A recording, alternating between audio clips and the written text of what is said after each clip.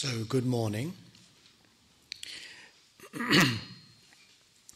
Let me just say a few words about the materials I'm going to be speaking about. I'll be drawing most of my sources from the Pali Canon.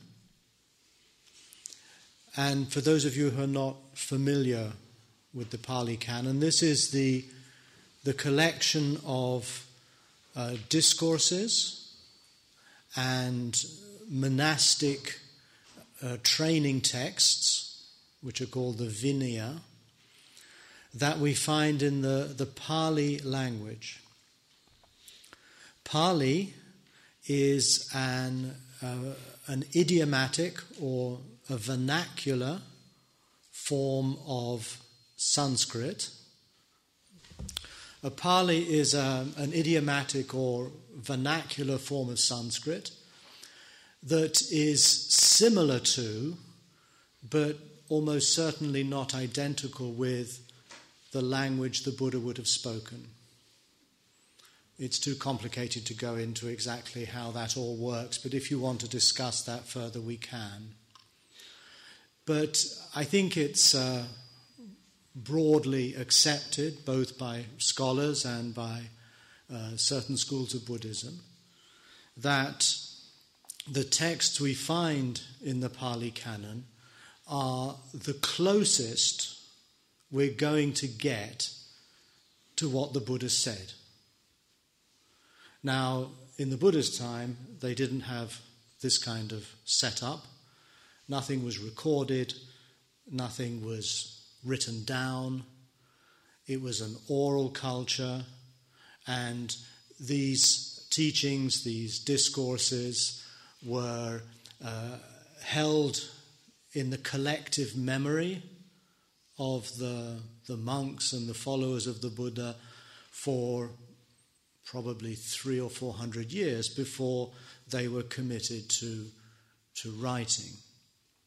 So obviously there would have been plenty of time for things to have been left out, things to have been added in, and perhaps we can never really know what it was that the Buddha said, what we would have heard had we been present at the time. So the texts we are going to base these seminars upon go back a good way to the time of the Buddha. The strongest indication we have of their going back that far is that we have a similar body of materials preserved in Chinese called the Agama, which were translated from a Sanskrit version of the same text in Pali in about the 4th century of the Common Era, i.e. 4th century AD. And since the Pali materials and these translated Chinese materials are essentially identical, then it shows that the two bodies of monks, one in North India, one in Sri Lanka, or Ceylon, had preserved in their memory a fairly exact version of the same material. So there is some quite good grounds for positing a kind of authenticity to these early texts. But that's all I want to say about the textual background.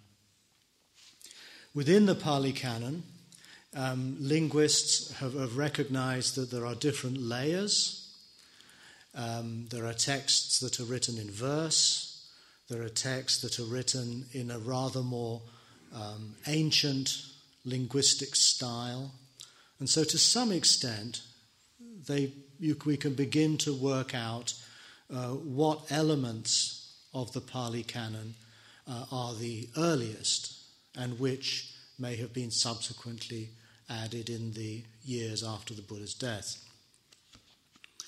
And I want to start with a couple of verses that are found in a collection called the Sutta Nipata, which roughly translates as the group of discourses. It's a collection of about 1,000 verses, broken into about 7 or 8 main texts.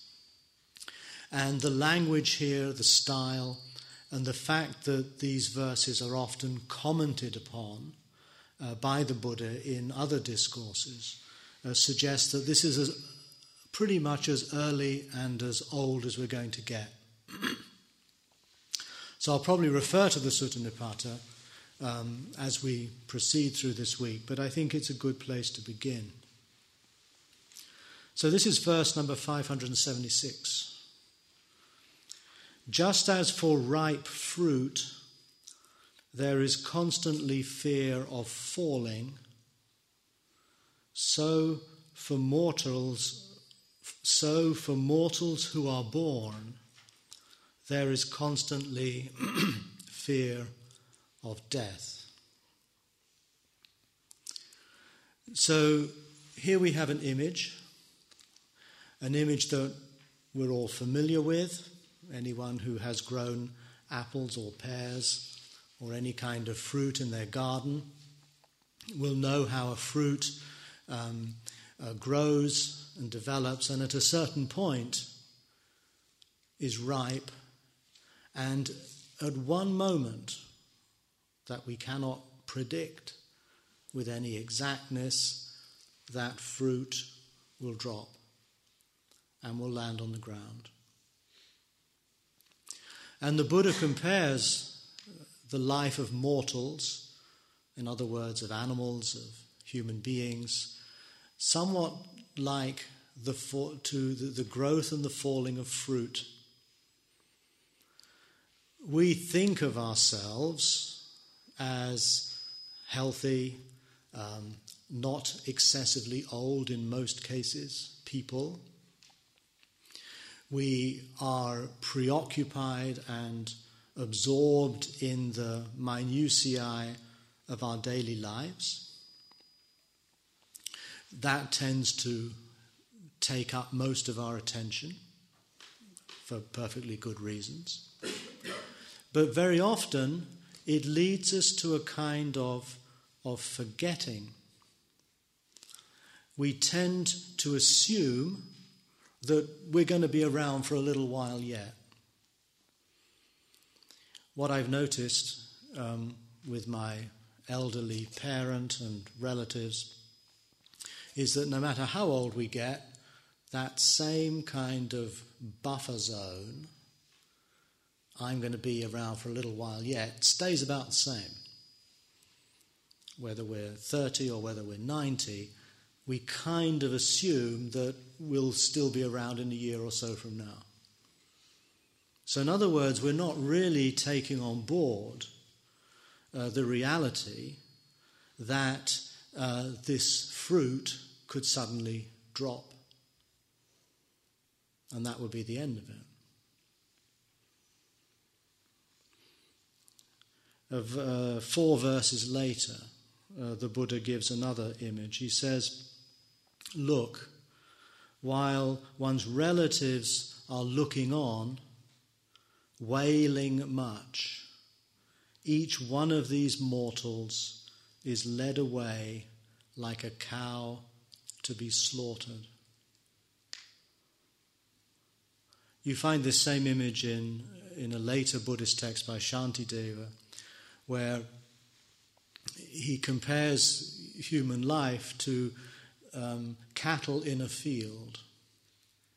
And every day the farmer will come and take one of the cattle away to the abattoir, but all the other cattle just sit and stand there, chewing the cud, eating the grass, getting on with being cows, unaware that their number is diminishing on a daily basis.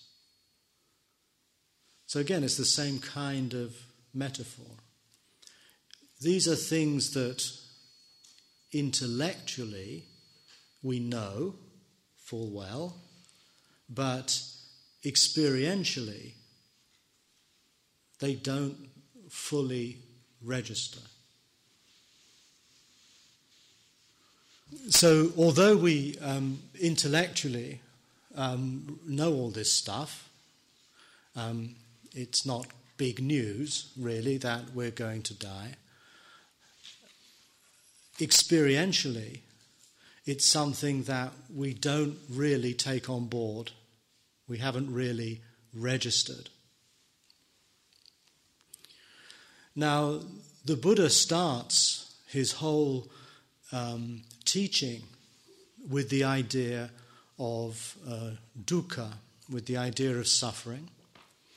And suffering begins, or his description of suffering, begins with this statement that birth is suffering, sickness is suffering, aging is suffering, and death is suffering. The focus is very often on death, because death is utterly inevitable. We may not get terribly sick. We may not even get old. But one thing that will happen for sure is that we will die. And the Buddha, in a sense, begins his whole teaching with waking us up to the fact of our mortality. This term that we hear a great deal about in Buddhism, impermanence, is to a large extent to do with the fact that we will die, that our life is constantly changing. As we sit here in meditation, as we observe our breath, we can notice that every breath we take is one breath less to take.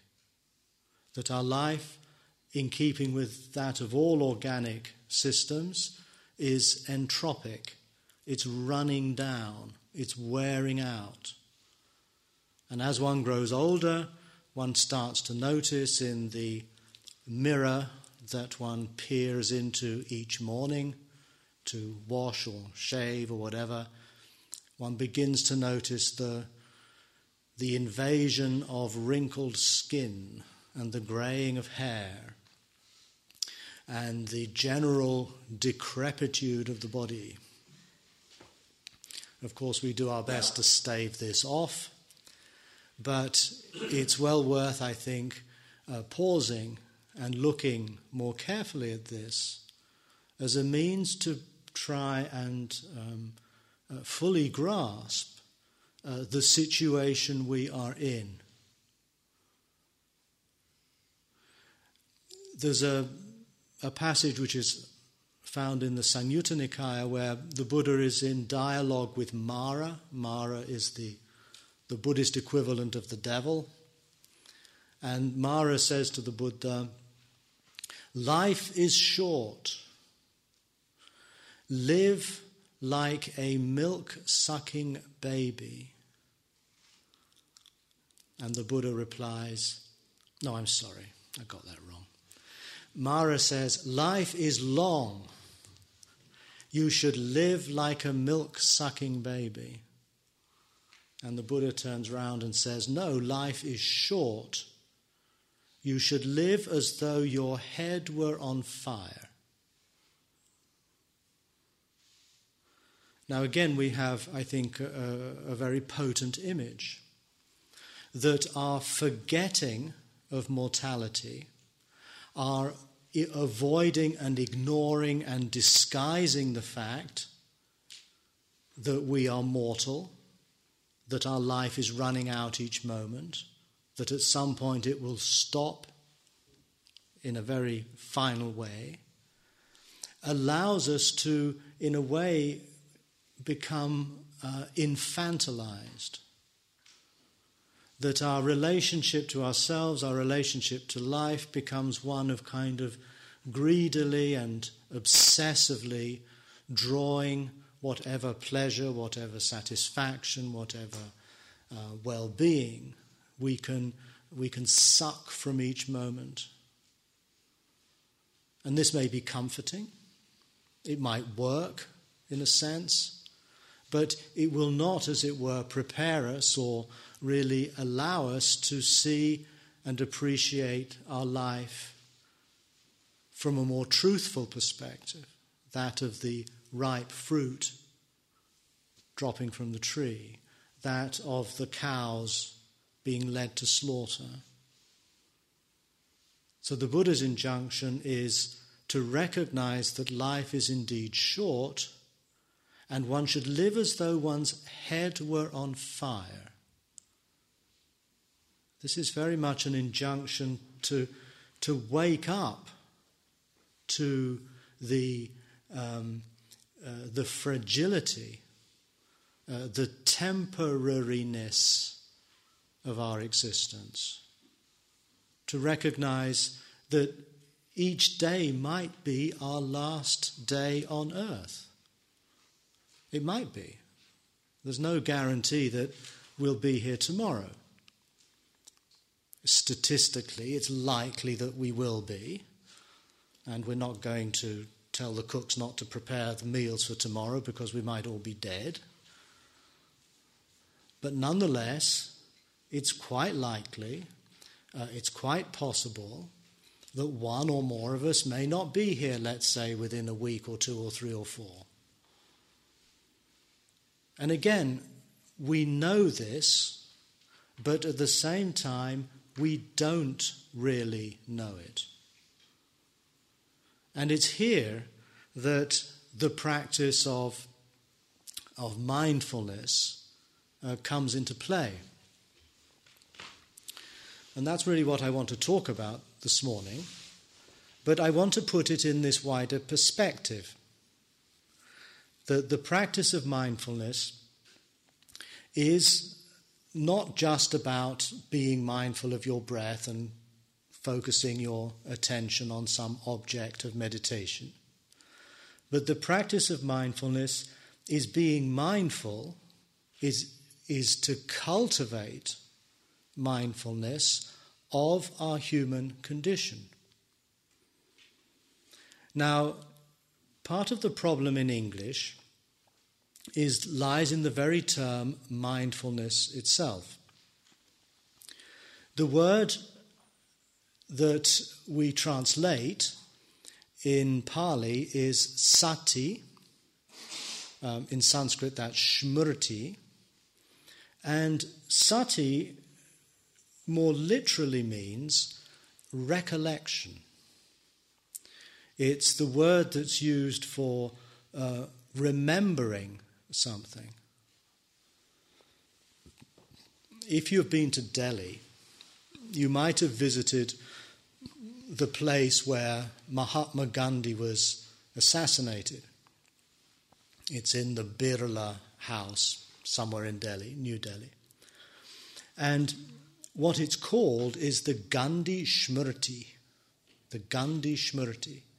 which means the memorial to Gandhi, the Gandhi Denkmal, the place where you remember Gandhi. You go to this place and you remember the life of this man. It may be that it's a great inspirational person for you. For whatever reason, you are encouraged to remember him. And this word smriti, memorial, is exactly the same word as sati, which we translate as mindfulness. Now, mindfulness suggests being mindful very much of what's happening in the present moment, which is indeed one of its important functions. But in translating it as mindfulness, we forget that it's more literally meaning to remember something. And so we find, for example, that impermanence and death are encouraged, are things which are encouraged to be remembered, to be mindful of one's mortality, to recollect one's mortality. That's also the practice of what we call mindfulness. Now, when I was a Tibetan Buddhist monk, this is quite some time ago now, in the 70s, one of the practices that we were instructed to do every day was a practice of recollecting death, mindfulness of death. Now, clearly this is not something one is mindful of in the sense that it's happening right now, because if you're alive, then obviously you're not dead. So to recollect death requires that you think about it in a certain way. For the first years in which I did meditation, nearly all the practices involved reflection, thinking, remembering, recollecting. And the most effective of these practices was the practice of recollecting one's death. And the Tibetan texts that describe these meditations break the recollection down into a number of steps or stages. And there are three main ones. The first is to recollect the fact that death is certain. Now again, we know that, or there might be a little bit of our mind that says, but maybe when I get to be 80 years old, science will have sorted out mortality and death, and I can take some pill or have an operation or be genetically modified or something, and I won't die. Well, you can entertain those thoughts if you wish. I suspect that we will all die, no matter what advances in science are made, at least in our lifetime. In any case, by meditating or recollecting the certainty of death, one reminds oneself that of all the things that we can anticipate or look forward to or fear in the future, in other words, from the next moment onward, the only one that is certain to happen is the fact that you will die. Of course, we spend our time planning for anything but all of the things that we tend to plan for are things that in fact may never happen, because our death might come first. So to meditate on this doesn't mean that you just think it a couple of times or read a passage in a Tibetan Buddhist text, but you sit down, you close your eyes, you settle your attention on the breath, just as we are doing here. And for about 10 or 15 minutes, you slowly and thoughtfully ponder this idea. And that's what the word in English, meditate, traditionally means. It means to think deeply about something. It's not to think of it in a speculative, sort of cerebral way, but rather to think more reflectively, contemplatively, and in fact, what it comes down to is slowly.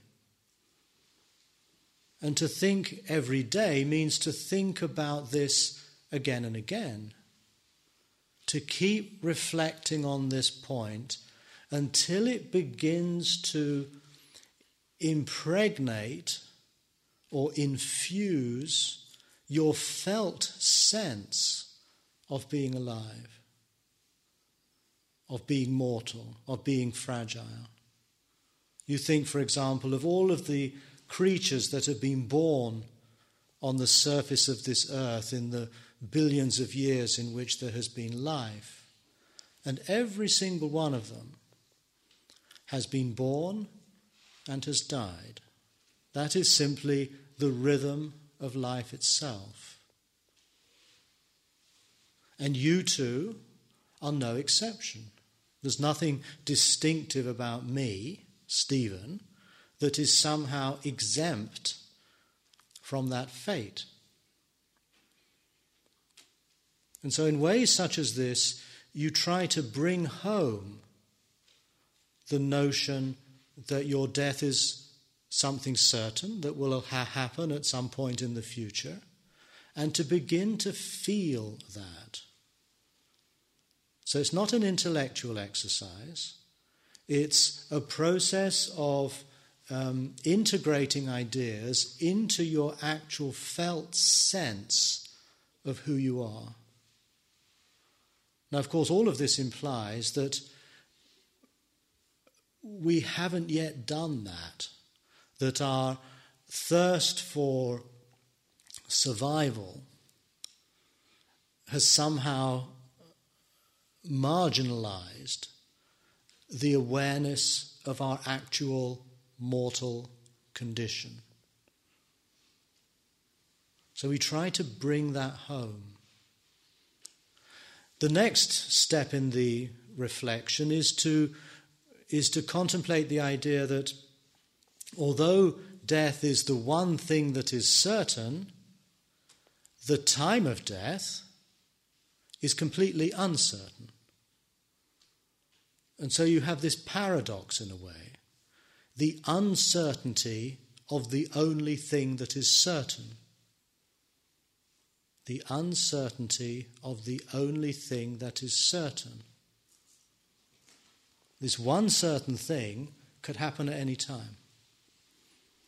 Now, I found that an effective way to bring this point home was to sit in meditation and to imagine someone I have known, let's say a friend or a relative, who has died, but a person who is much of the same age as myself, much of the same background, let's say, not really terribly different from me, and yet here I am, still alive, meditating on death, whereas John, or Charlie, or whoever it might be, or Fred, these are just a few that I can remember off the top of my head, are no longer here.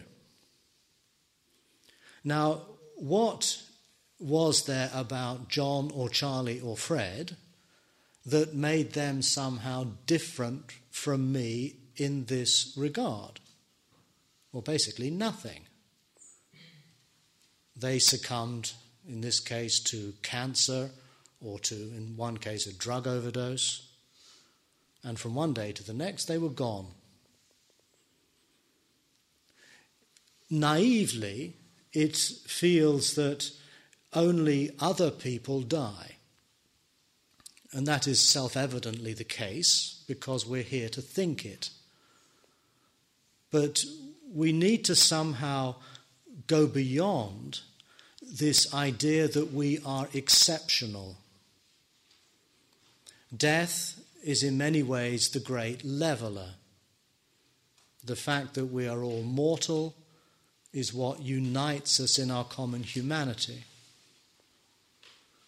And the more that these ideas begin to sink in, the more that we have less and less basis for egoism, for pride, for feeling rather special, because we're all mortal creatures, ripe fruits waiting to drop.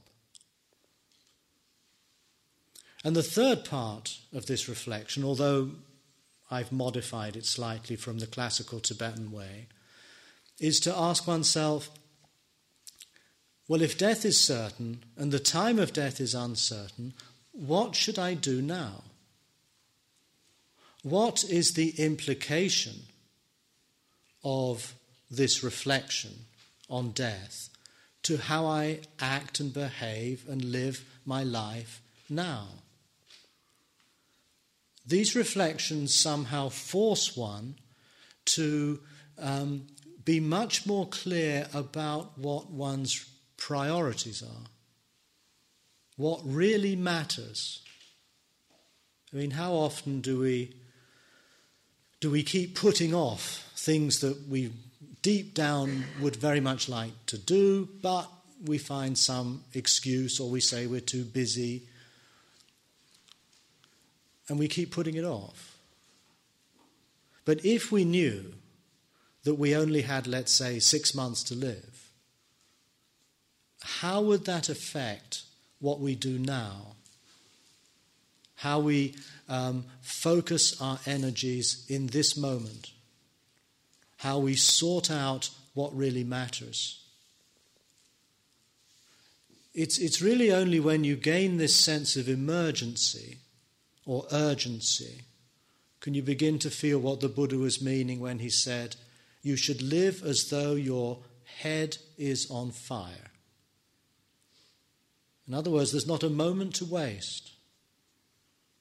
Now, this doesn't mean that you then get worked up into a frenzy of busyness, because that will probably not be very helpful either.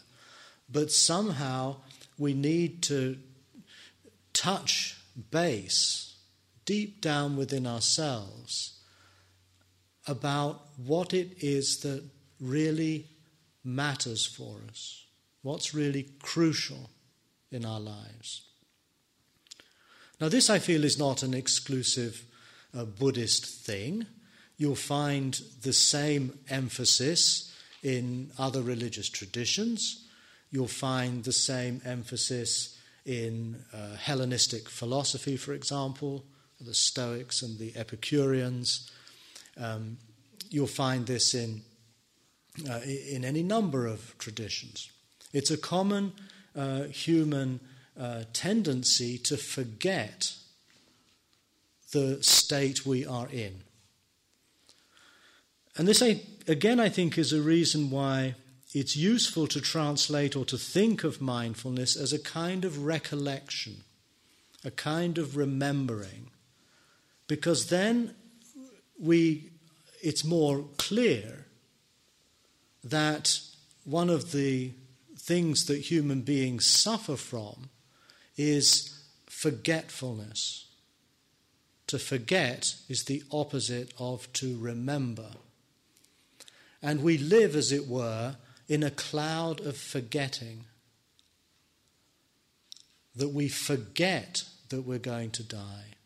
We forget that this might be our last day on earth. We forget, in other words, that we're alive. Because the strange consequence of doing these kinds of meditations, these meditations on death, is that they do not lead to gloom and morbidity. By meditating on the certainty of death and the uncertainty of its time, and by asking oneself, therefore, what should I do? This does not diminish one's sense of being alive, it enhances it.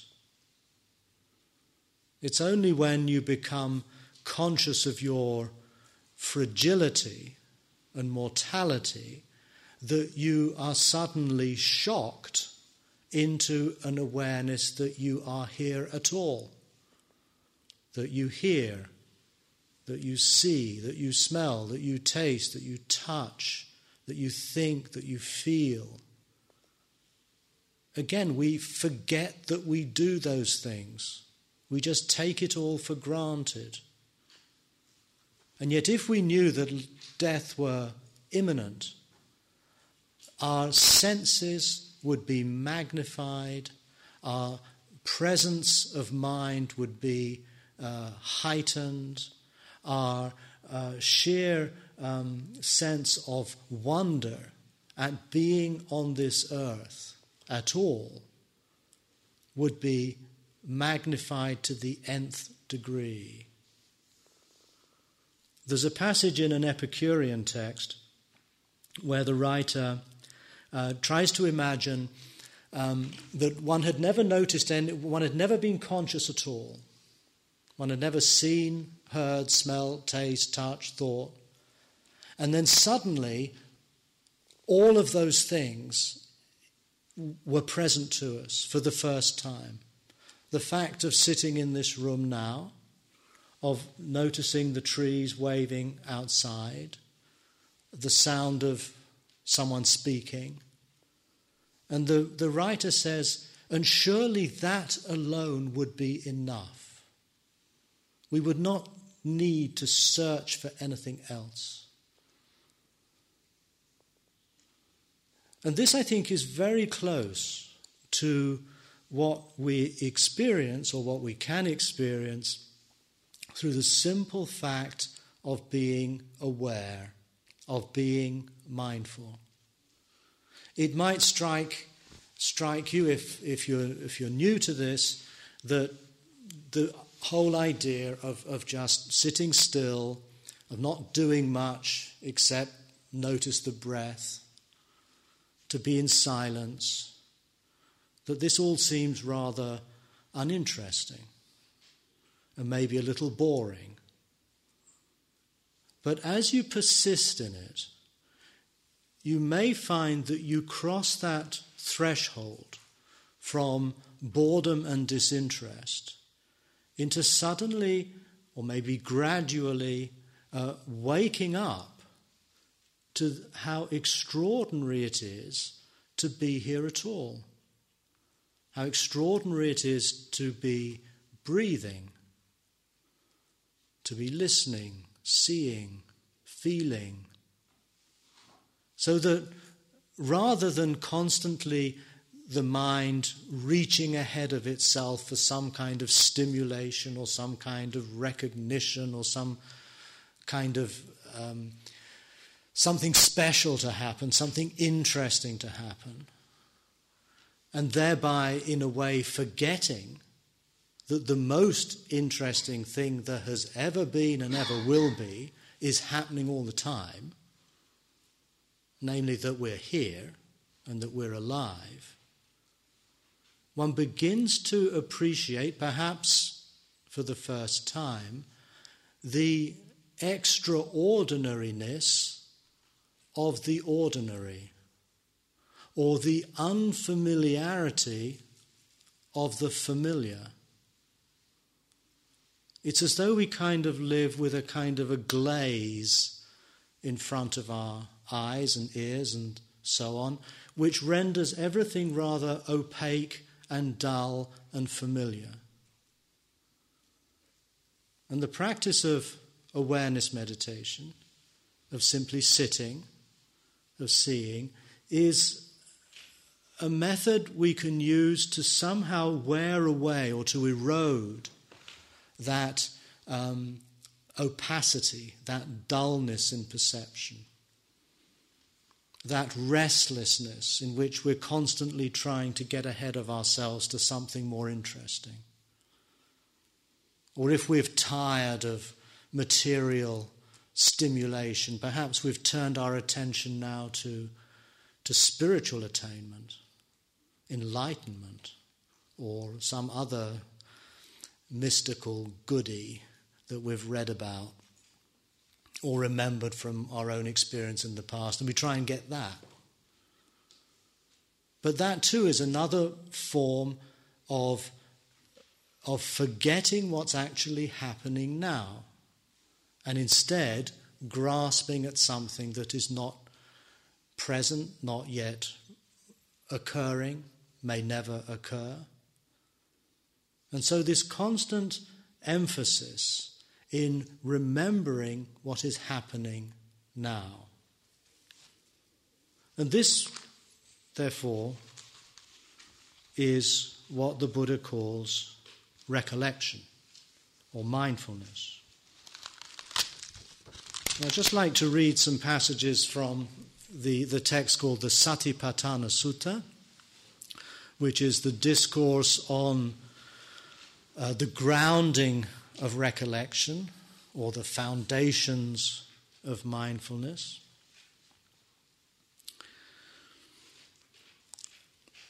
When the Buddha speaks in these texts, he's generally addressing monks, and so the text says, a monk will.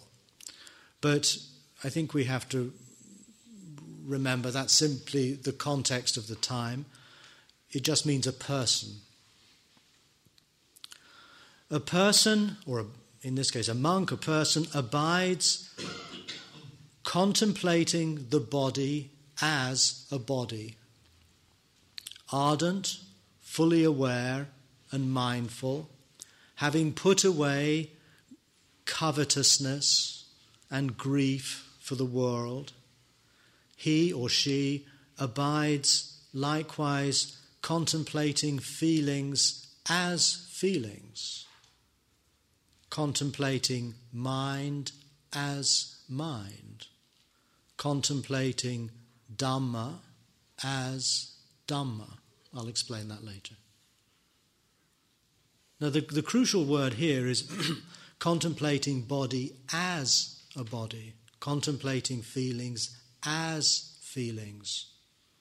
As, in other words, without trying to introduce or add anything else. Just embracing one's experience for what it is. In other words, embracing that thing which is the closest to us, the most intimate thing in our life, and yet something that we are continually and perversely forgetting. And how, monks, does a monk abide contemplating the body as a body? Here, a monk, gone to the forest, or to the root of a tree, or to an empty hut, sits down. Having folded his legs crosswise, set his body erect, and established mindfulness, ever mindful, he breathes in. Mindful, he breathes out. Breathing in long, he understands, I breathe in long. Or breathing out long, he understands, I breathe out long. Now that may not sound terribly exciting, but this is where the Buddha introduces what he understands as meditation. It's a radical returning to what is most present, but unfortunately is often most ignored, the fact that we breathe. And that's the instruction that we're working with today, being aware of the breath. But the reason we do that is not because the breath is something that has some special spiritual quality, but simply because that is the very root, the very pulse, the very rhythm of our life, without which we wouldn't be here. The fact that we can breathe in, breathe out, is the fact of our being alive, our being in this primary relationship to the environment, the air, the photosynthesis that goes on in the trees and the plants. That's how we are in this biosphere.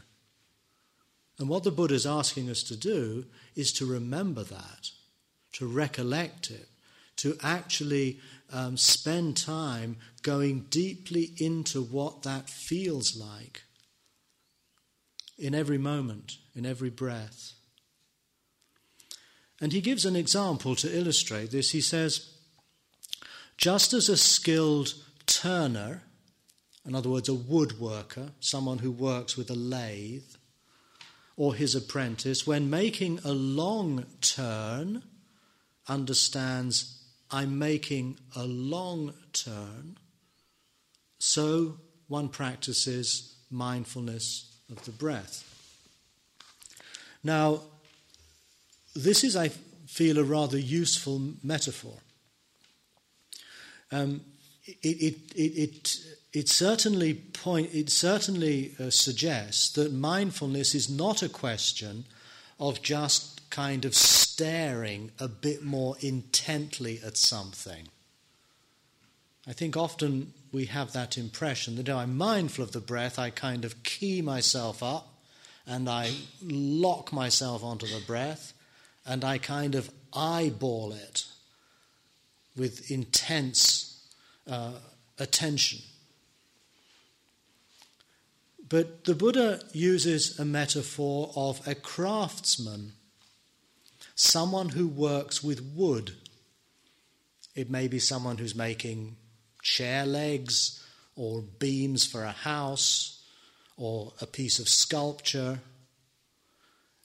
In other words, the wood turner, the carpenter, does not have a passive relationship with his piece of wood, but he has an active relationship with it. He works the wood, he engages with the wood, and he knows precisely what he's doing. Now, if you observe a skilled woodworker, you also notice that there's something both very economical and very effortless in what is done. The person has a mastery of his materials and a mastery of his tools. There's an ability, quite a wondrous ability in a way, to make little effort to achieve exactly the effect you seek. You work the materials. You're gentle but effective. You're probing but you're not brutal. But constantly there is a sensitivity to the grain of the wood, a sensitivity to the sharpness of the chisel or the lathe. So it's a very different picture to that of somehow just staring at something a bit more sharply. So likewise with the awareness of the breath, the awareness of the sensations in the body, the awareness of sounds, we're relating to these things. We're not standing back and looking at them with cold objectivity, because they are part of us.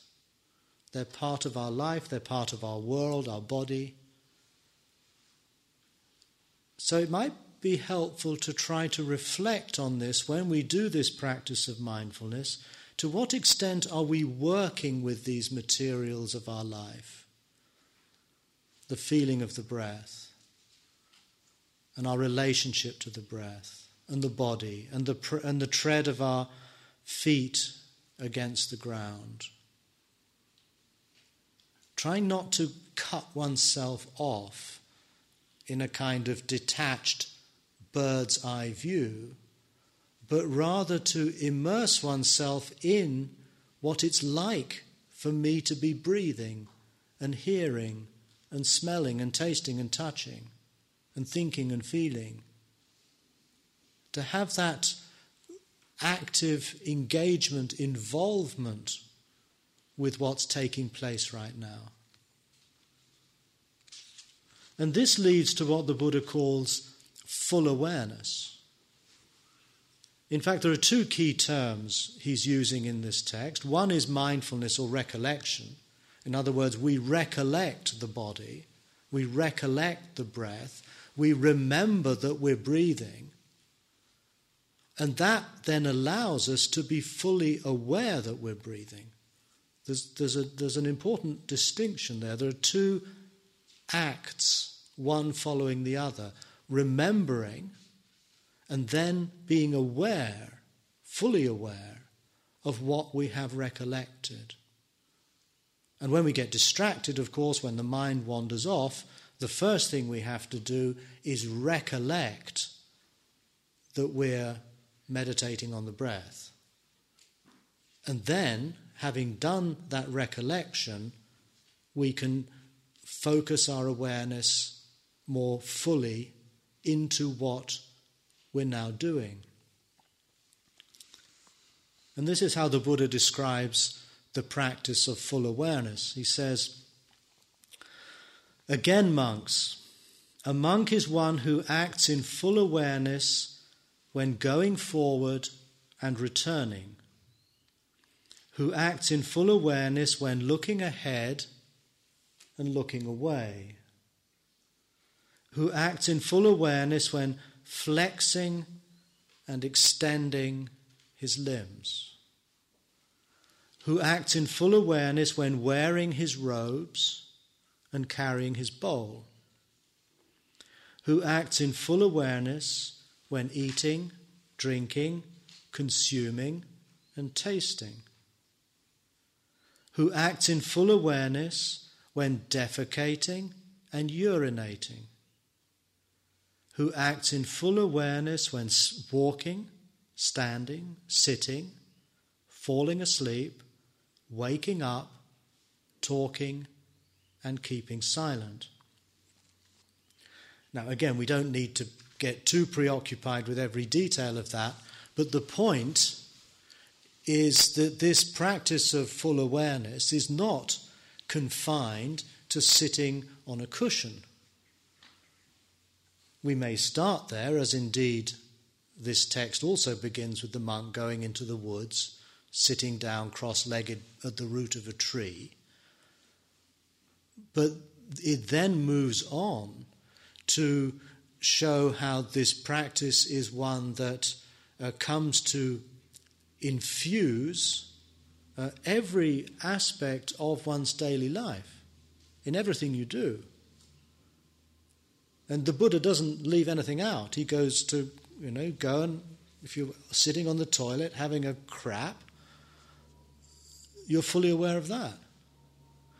If you're just walking slowly up and down, as we will be doing shortly, you're fully aware of that. When you're eating or drinking or tasting something, you're fully aware of that. So, right from the outset, it's quite clear that this practice of meditation is not some spiritual exercise that you do in a formal setting in a room on a cushion, and that you do that when the bell rings, and then when the bell rings to tell you to stop, and then you can take it easy for a bit. The whole point here is that the formal practice we do in this room is really just a kind of preparation for living in this world in another way altogether, in a way in which we have gone beyond our forgetfulness. And forgetfulness, as we probably have already noticed, happens each time we drift off.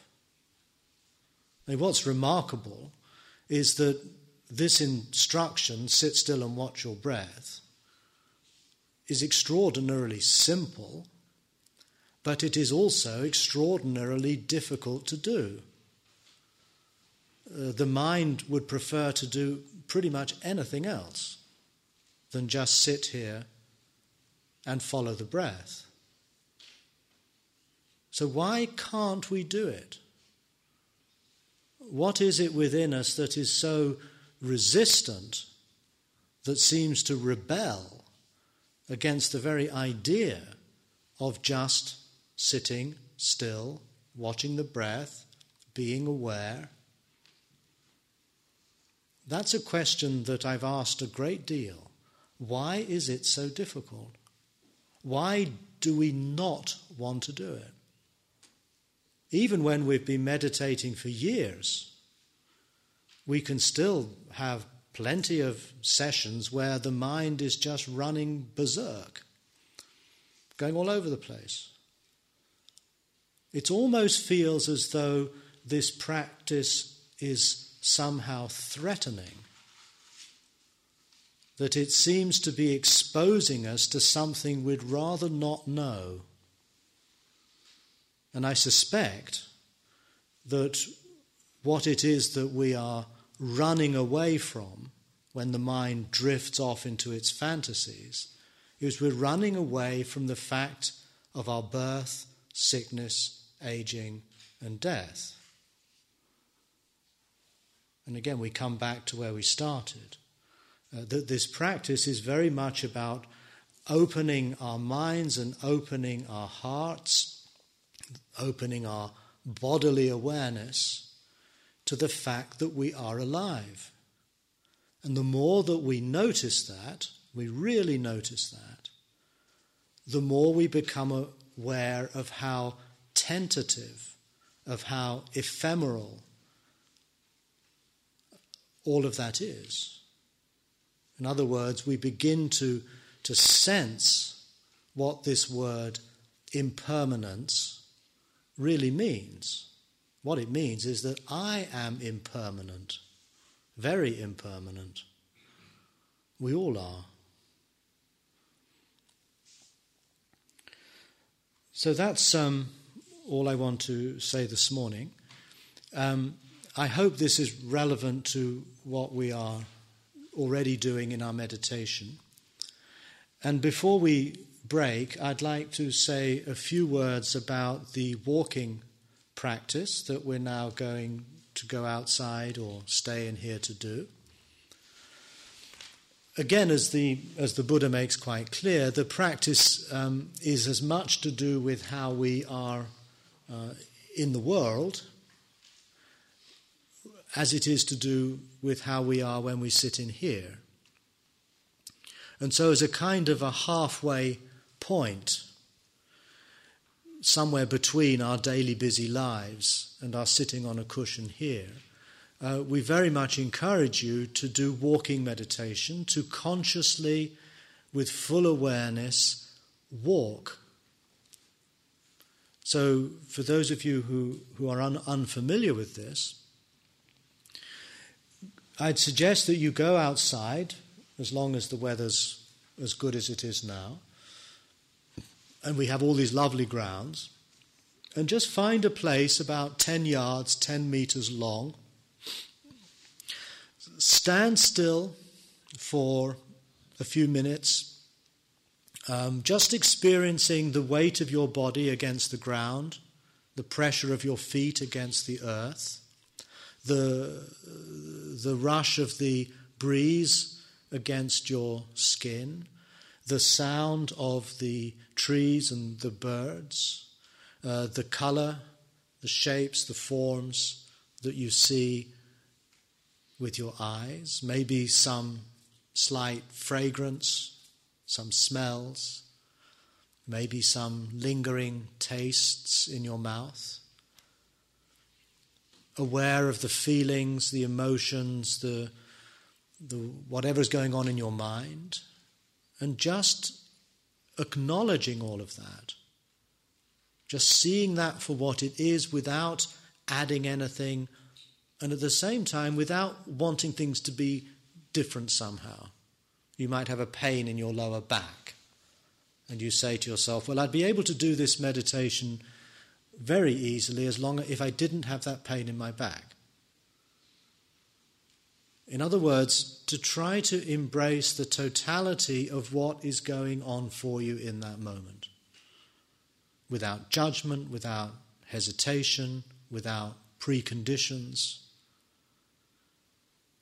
And then slowly, just walking one step after the next, this distance of 10 or so yards, and getting to the end and turning round and coming back, and slowly beginning to become more intimate, more familiar with what it's like to walk. Again, we do this all the time. And yet, how aware are we of what we are doing, of what's going on? So often when we walk or go on a walk, our minds are often somewhere else, perhaps already at their destination. But here we have nowhere to go. We're walking purely for the sake of walking. And we're trying to get back into a primary relation with the body as we walk. So we start noticing how each foot lifts and moves and settles. The next one lifts and moves and settles. And it's really a very remarkable thing to be able to shift, in my case, 80 kilograms of bone and flesh and fat and muscle without falling over, for the most part, up and down and back and forth. So trying to bring into walking the same quality of attention as you bring to the sitting in here. Just becoming more and more attuned to the miracle of walking. If the mind gets distracted, which it probably will, then standing still, or you might want to sit on a bench. And settling the attention once again, let's say in the breath, and then standing and walking, so that over the course of our days here, we begin to develop a kind of a rhythm. We create a kind of atmosphere, an environment, both in this room and outside, that supports and sustains this cultivation of mindfulness or recollection and this cultivation of awareness. Try not to be too tense or stressed about this in any way. Be patient with yourselves if the mind doesn't really want to do it. Try and be relaxed, but at the same time alert, attentive and present. So we'll now leave to go and do that practice, and we'll meet back here at 11:45, where we'll have a sitting before we break for lunch. Thank you.